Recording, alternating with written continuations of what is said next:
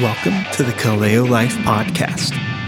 You can find more resources for gospel living and information about us by going to our website, kaleo.community. Enjoy today's sermon.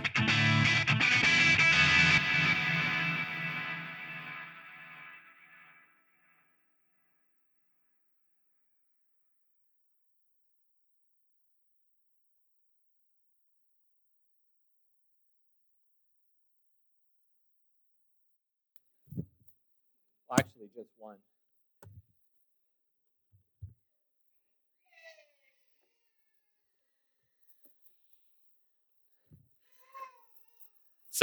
Whoa, hello.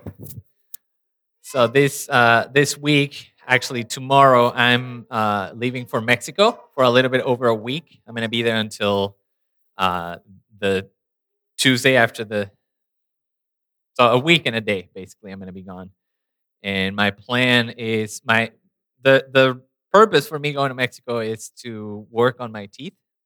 It's actually a lot cheaper to fly to Mexico and get your teeth worked on and fly back than get your teeth worked here.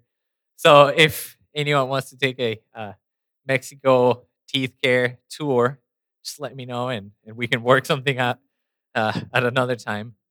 But of course, when my parents, I'm gonna be staying with my parents, and when my dad heard that I was going, he asked me to teach a class to a group of men that he is training. Some of them are already elders at the church. Some of them are in training to become elders. But these are the men that are going to be in leadership when my dad retires in August. So he asked me to go there and teach a class on studying the Bible and preaching the Bible. And he also asked me to preach on that Sunday that I'm going to be there. So I would appreciate your prayers for my time there in Mexico. I hope that the work that they do on my teeth is not as crazy and intense that it would make the preparation for teaching those classes too difficult. The doctor told me, when I told him kind of what I wanted, what I needed, the doctor told me that he's probably gonna have to see me every day that I'm there. So we'll see what happens. And I would appreciate your prayers for that. So Jordan is going to be preaching next week, and because we always move around things here with the preaching schedule, I usually say we're going to do something, but then sometimes I split it into two sections, and so the schedule ends up getting messed up. So Jordan is actually going to preach on the church of Thyatira, no, Pergamum, Pergamum. So we're gonna skip Smyrna, and then when I come back, I'm gonna preach Smyrna after we go through Pergamum. So we're gonna skip one and then go back. Um, but we're gonna go through all of the churches, Lord willing. And today uh, we're gonna look at the church or at the message to the church in Ephesus. Ephesus. So let's open your Bibles to Revelation chapter 2, and let's pray.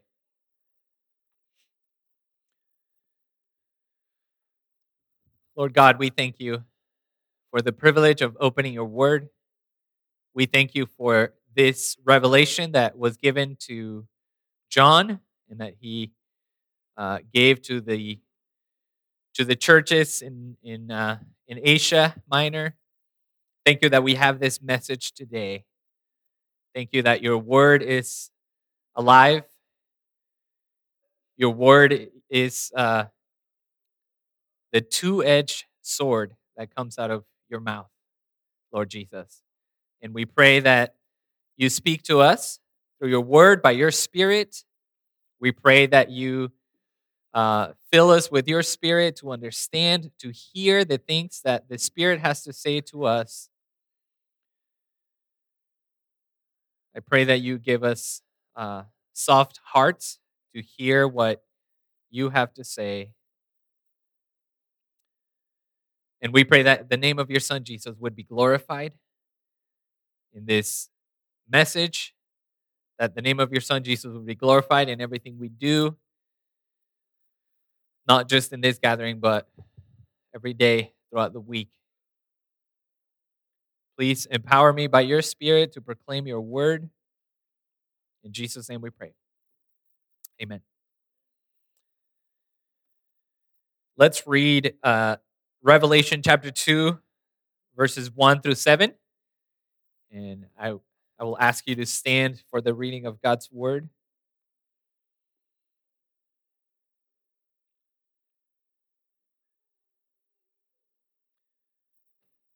Revelation 2, verse 1 says, "To the angel of the church in Ephesus write, the words of him who holds the 7 stars in his right hand, who walks among the 7 golden lampstands. I know your works, your toil, and your patient endurance, and how you cannot bear with those who are evil, but you have tested those who call themselves apostles and are not, and found them to be false. I know you are enduring patiently and bearing up for my name's sake, and you have not grown weary. But I have this against you, that you have abandoned the love you had at first. Remember, therefore, from where you have fallen. Repent and do the works you did at first. If not, I will come to you and remove your lampstand from its place, unless you repent. Yet this you have. You hate the works of the Nicolaitans, which I also hate. He who has an ear, let him hear what the Spirit says to the churches.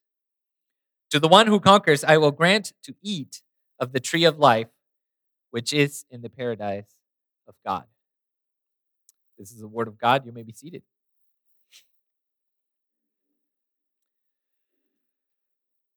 So it seems to me that among churches, among Christians, at least here in the U.S., I'm speaking from my limited experience, it seems to me that oftentimes sound doctrine, zeal for sound doctrine, for good teaching, for good biblical teaching of the Word of God is often contrasted with a lack of love for people.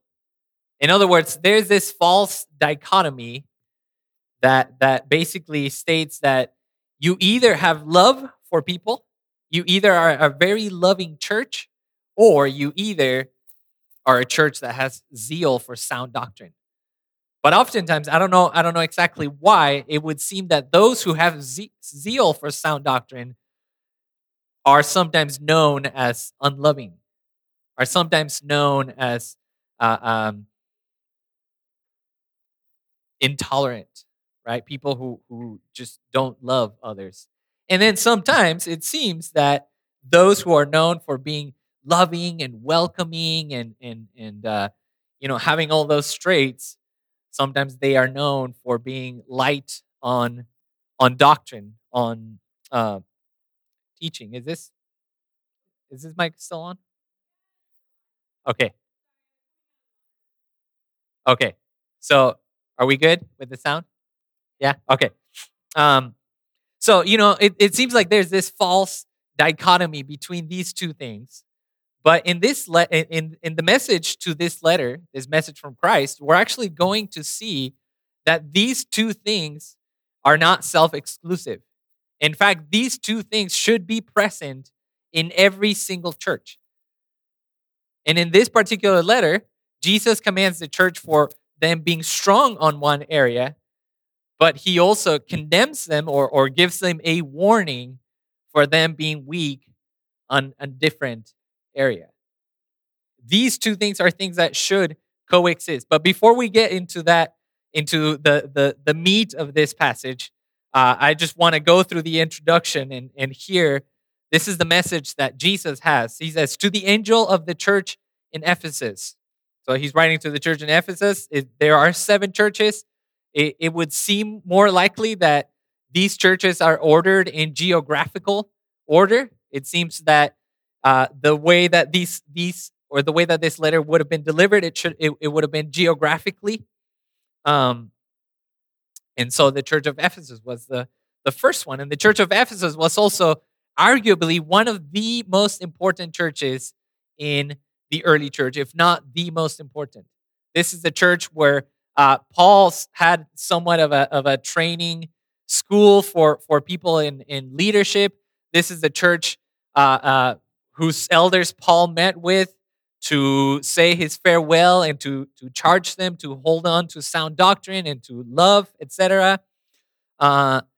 This is a church that Paul sent Timothy to. He sent him to Ephesus. This is a church that John arguably wrote his 3 epistles to. 1st, 2nd, and 3rd John were probably written to the church of Ephesus. And this church is also addressed here in the book of Revelation. So this is a really important church. It's a really influential church. It was probably the first church planted in Asia Minor, and it was probably the church where all the other churches were planted. So this is a really important church. And this is the message that Jesus sends him. He says, the words of him who holds the 7 stars. Remember that the 7 stars are the 7 angels or the 7 messengers in his right hand, and who walks among the 7 golden lampstands. And remember that the golden lampstands are the 7 churches. So even though this message is directed to the church of Ephesus, Jesus right there is reminding them that he is the one who walks among all 7 churches. And therefore, Jesus is the one who walks among all of the churches.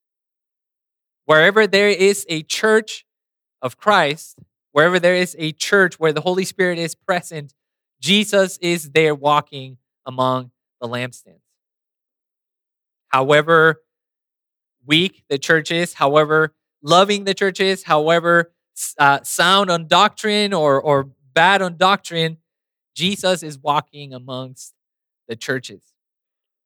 And so he tells them, this is something that he's going to tell every single church, this little formula. He says, I know your, and then he goes on to tell them what he knows about them. For many of them is, I know your works. For some of them is, I know your tribulation. I know your poverty.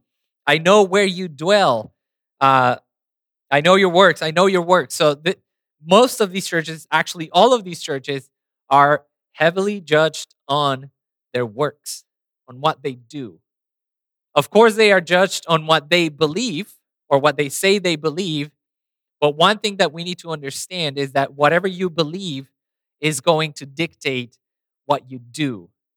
The things that you believe, you are going to act and do works based on what you believe. And so in this case, Jesus is stating that he knows their works. And he says, I know your works, I know your toil, and your patient endurance. This church is praised and commended because of their toil, because of their hard work, because of their even suffering for the gospel, right? In verse 3, it says, I know you are enduring patiently and bearing up for my name's sake, and you have not grown weary. So we don't know exactly what they were enduring. We don't know exactly what was their toil, but we know that it was for the sake of Jesus' name. So it was probably some sort of persecution. It was probably some sort of rejection. And we're going to get a little more details into maybe what they were toiling for. But we do know, even though we don't have a lot of details, we do know that this church was a hard-working church. It was a church that was laboring. It was a church that was being patient, that was working hard, that was having endurance. And so I think this is a good, it is a good time for us to just take a minute and wonder, what about us? What about Kaleo? If the Lord were to write a letter to us, would he say, I know your toil. I know your patient endurance. I know that you've been working really hard. I know that you have been enduring persecution. I know that you are bearing up for my name's sake and you have not grown weary. Is this something that Jesus would say of us? Or would he say, yeah, you're kind of a lazy church.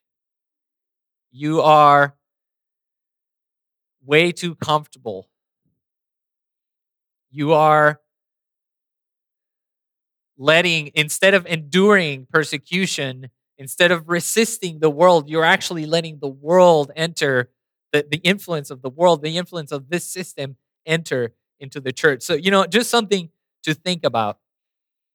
But he tells them, going back to verse 2, he says, I know your works, I know your toil, I know your patient endurance, and how you cannot bear with those who are evil, but have tested those who call themselves apostles and are not, and found them to be false.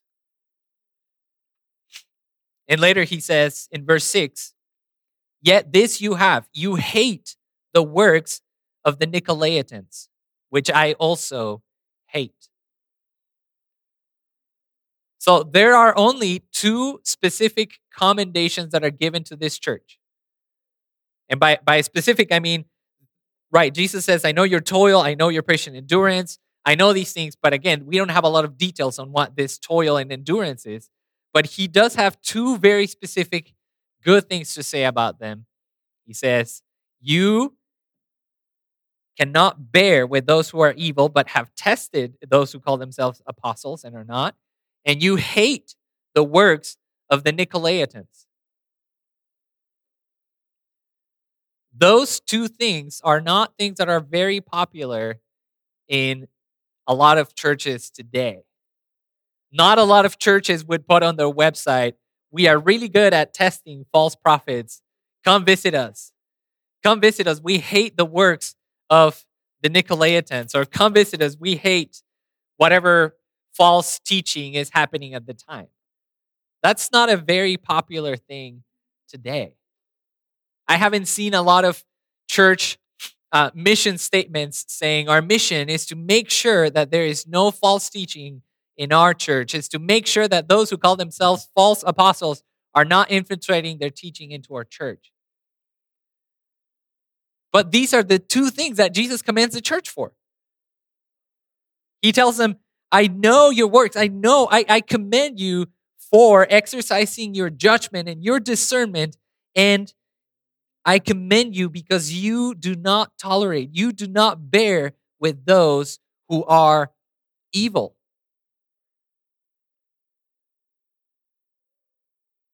So being intolerant to evil is not a bad thing. Being intolerant of false teaching is not something that we should shy away from. This is something that Jesus commends. This is something that Jesus praises from this church. Now, let us remember the words that Paul writes to the Galatians, right? He tells them, you have to bear the burdens of those who are weak. So let us just make sure that we understand the distinction between those who are weak and those who are evil. There are weak people in our church. There will always be believers who are weak, who are struggling with sin, who are struggling with temptation, who are struggling with behavior that they've had for all of their lives. And we as believers need to be able to differentiate between those who are evil and those who are weak. For those who are weak, we are supposed to bear their burdens with them. But for those who are evil, for those who really mean no good, for those who are tolerating sin in their lives and they're unrepentant, for those who are bringing false teaching, for those who are evil, we are not supposed to tolerate those. And I don't think it's talking here about unbelievers who walk into the church. If an unbeliever walks into a church gathering, I think we should welcome them and we should proclaim the gospel to them.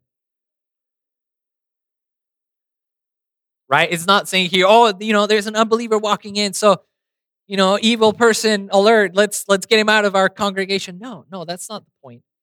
I think he's talking about those who have infiltrated the church, those who are within the church, but are evil. They have evil motives. They want to destroy the church. And we have more specific. It says, you have tested those who call themselves apostles and are not, and found them to be false. So it could be that these evil people are the same as these false apostles. It could be that they're two different groups, but it seems to make a little bit of sense that they are connected. And so these evil people perhaps are false apostles. They were probably people that were coming into the church, and they were proclaiming to have a certain authority that they received supposedly from Christ. And they were bringing teaching that was false, teaching that was contrary to the apostolic teaching, teaching that was contrary to the teaching of Christ. And so one thing that happens over and over is that whenever a false teacher, whenever a false prophet comes, and they have a very charismatic personality, and they are really good with words and rhetoric,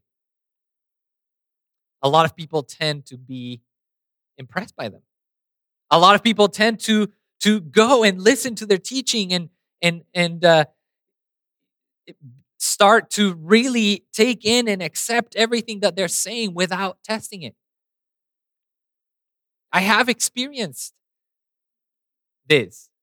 I've been in groups in gatherings of pastors who are gathered together, listen to a false teacher.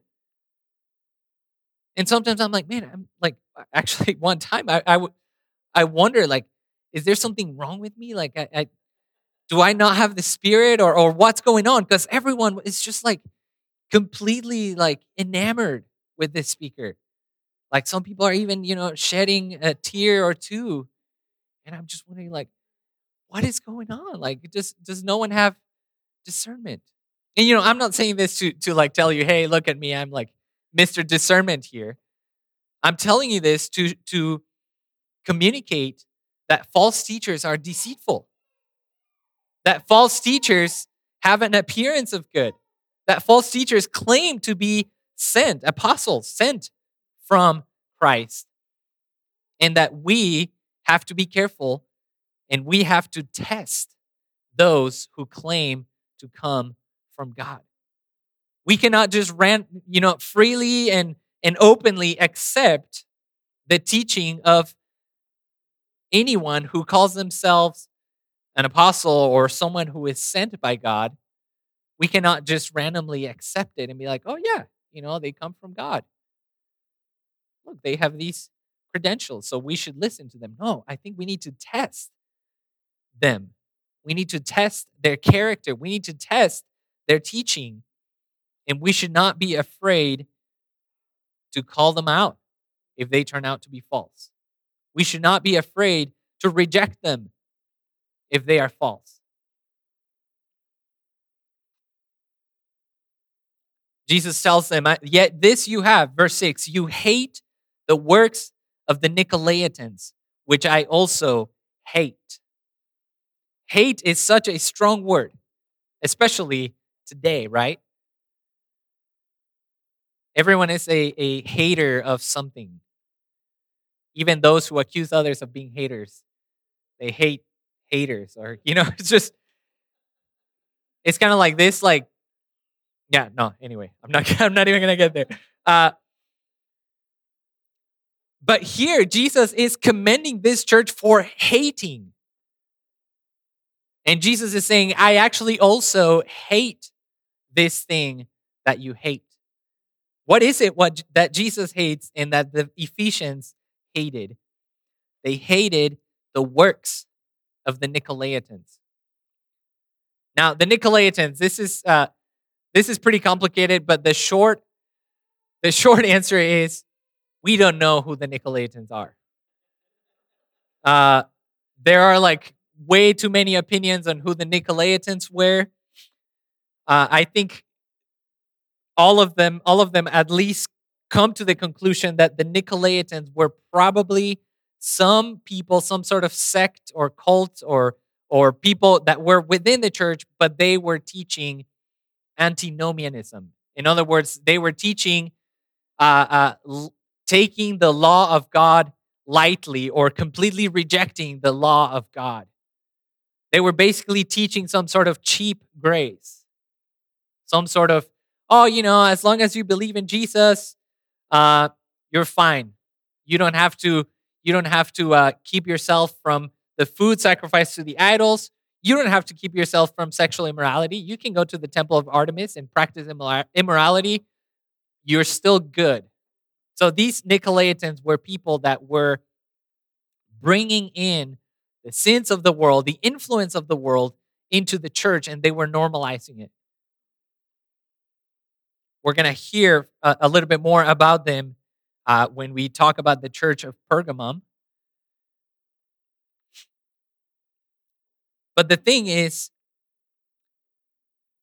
the Ephesians received this commendation for hating the works of the Nicolaitans. And remember what I told you. Remember that whatever we believe has a direct influence on how we act. Our doctrine, what we believe, affects our works, our practice. And so these Nicolaitans, their teaching was messed up. These false prophets, their teaching, or false apostles, their teaching was messed up. And because their doctrine was wrong, therefore their works were sinful. The works were bad. And so the Ephesians, they hated these works. So this is a good thing. It is good for us to hate the works of evil. Don't be afraid of the word hate, as long as the object of that hatred is the right object. It is completely right. It is a good thing. It is something that Jesus commends the church for, hating the works that result from bad teaching.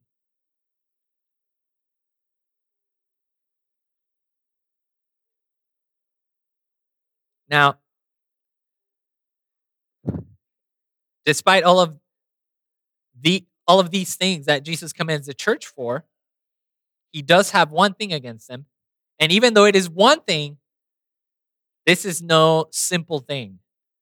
This is no minor detail here. It's not like, hey, you guys are doing great. You have, this little thing here. Just, keep an eye on that and press on. No, this is a big deal, what Jesus has against them. In verse 4, he says, "But I have this against you, that you have abandoned the love you had at first."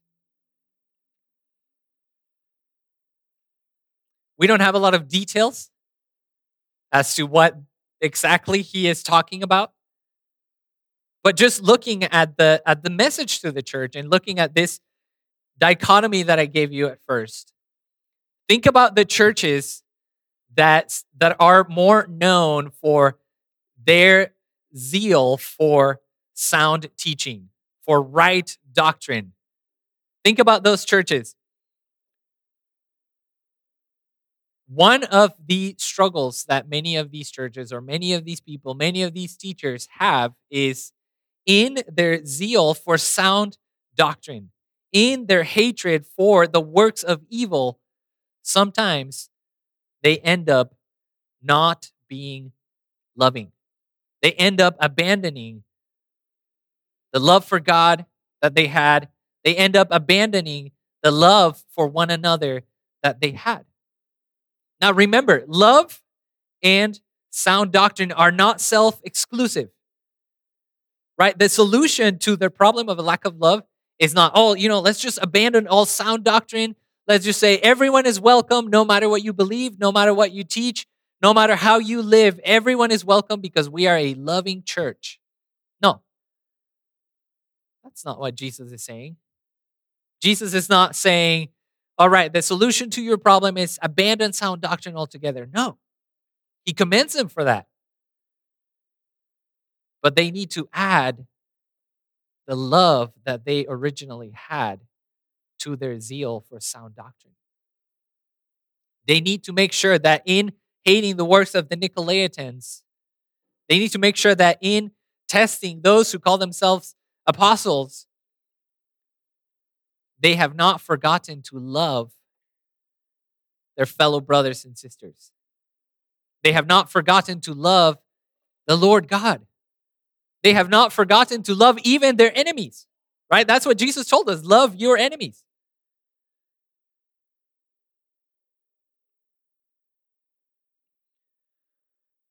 So the solution, the prescription that Jesus gives them is verse 5. Remember, therefore, from where you have fallen. Repent and do the works you did at first. So they are called to remember from where they have fallen. They are called to look back into, from the moment they were saved and their life as believers, and they are supposed to remember at what point did they stop loving the Lord? At what point did their love for God grew cold? At what point did their love for their brothers and sisters grew cold? Think about this. This happens all the time. You have a new believer. A new believer is so in love with God and is so thankful for their salvation and loves everyone. And maybe they're not as strong in doctrine and their knowledge of all of the Lord's teaching, but they are full of love. They're full of love for God, for others, for everyone.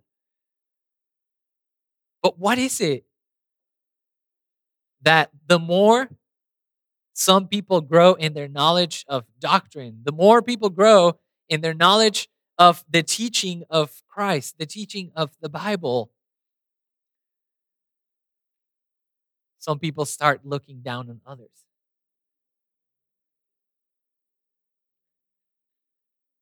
There are a lot of jokes that are made about maybe seminary students.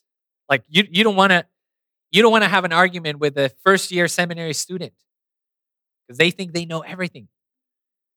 They think they know everything and they don't want to. They're gonna destroy every single argument that you have. There's another joke that whenever someone discovers a new, it's a joke specifically about Calvinism, but whenever someone becomes a Calvinist, you have to lock them down for 2 years. But why is this? I mean, if we really are understanding the Word of God, if we really are understanding the doctrine of God, why is it that our temptation is a lack of love?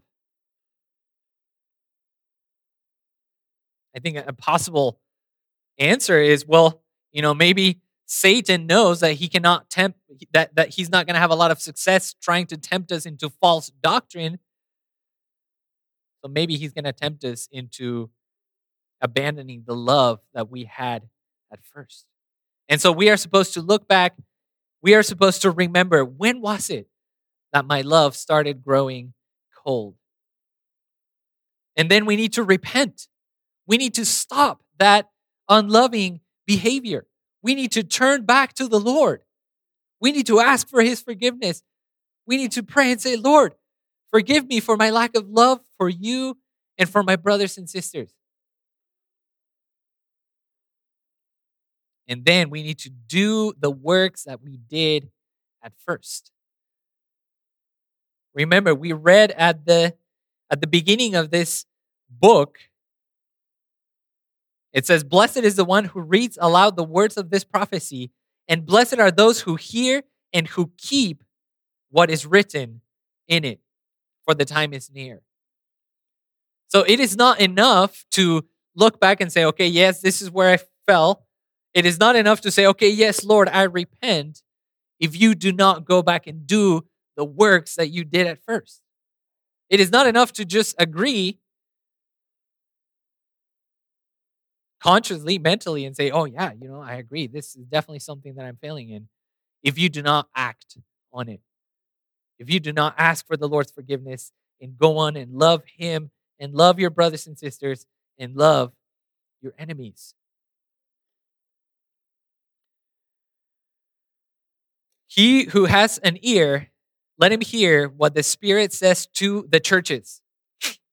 So notice that even though this message is specifically addressed to the church of Ephesus, really this message is for all the churches, for the 7 churches. And ultimately, it is for the church. This is a message that each one of us should look into and say, this message is for us as a church. Obviously, there are a lot of details and things that do not pertain specifically to us. But we need to look at all of these letters and say, how is the Spirit of God speaking to me? He who has an ear, let him hear what the Spirit says to the churches. To the one who conquers, I will grant to eat of the tree of life, which is in the paradise of God. So in this case, conquering for this church meant to go back to their first love. Conquering for this church meant remembering where they had fallen, repenting, and doing the works that they did at first.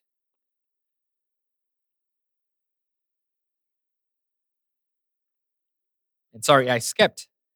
Second half of verse 5 says, if you do not remember, repent, and do the works, I will come to you and remove your lampstand from its place unless you repent. So this thing that he had against them, their lack of love, was not just a minor thing, right? Was not just a minor thing that Jesus was like, that's okay, you know, just keep going. I see you. No. He says, if you do not repent, I am coming against you. I will come to you and remove your lampstand from its place. This is a serious warning. This church is at risk of losing their church status. This church is at risk of losing their lampstand. Remember that the lampstand is what identified the churches. So in other words, Jesus is saying, if you do not repent of your lack of love, you are going to cease to be a church.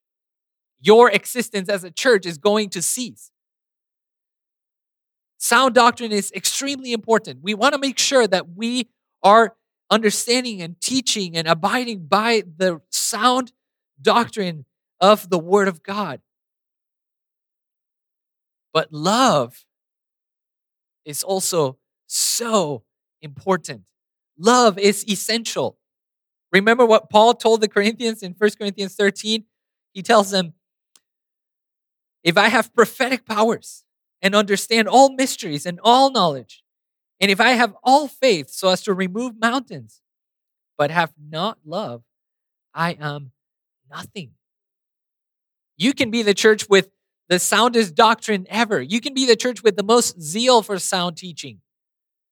You can be teaching all the right things. You can believe all the right things. But if you have not love, if we have not love, we are nothing as a church. And to this church, Jesus warns and says, if you do not repent, I will remove your lampstand from its place. Unfortunately, the church of Ephesus did cease to exist. The obvious conclusion is they did not repent. They did not go back to their first love. And eventually they ceased to exist. And it seems like this was a struggle that they had all along. I mean, remember the letter that Paul writes to the Ephesians. He tells them, speak the truth in love. So this was probably a church that were all about the truth, which is good. It's a great thing. But they were supposed to speak the truth in love. Paul finishes his letter to the Ephesians by saying, peace be to you, brothers, and love with faith from God the Father and the Lord Jesus Christ. Grace be with all who love our Lord Jesus Christ with love incorruptible. It's almost like Paul is trying to communicate something here. Love is so important.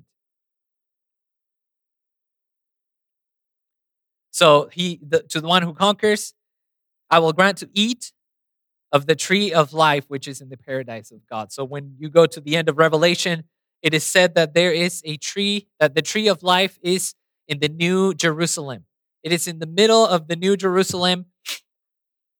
And we also learn that the New Jerusalem is the church. And we also learn that Christ is the one who walks among the seven lampstands. So this is a promise that he is giving to the church of Ephesus and really to anyone who has an ear to hear this. If you conquer, if you repent from your lack of love and go back to the works you had at first, you will be there in the New Jerusalem. You will be there in the presence of God. You will be there, Jesus walking with us. This is a huge and beautiful promise for us. Being in the presence of the Lord. But imagine missing on that because of a lack of love.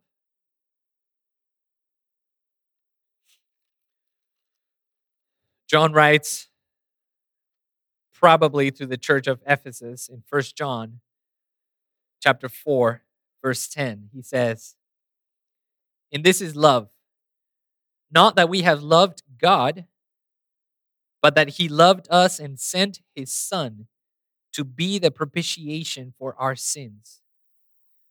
Beloved, if God so loved us, we also ought to love one another. No one has ever seen God.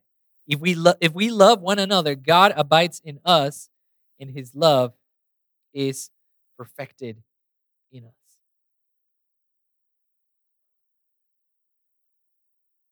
The great thing here is that we are not just given this command to love and left without the power to do it. No, God is the one who initiated this love. God is the one who gave his Son out of love.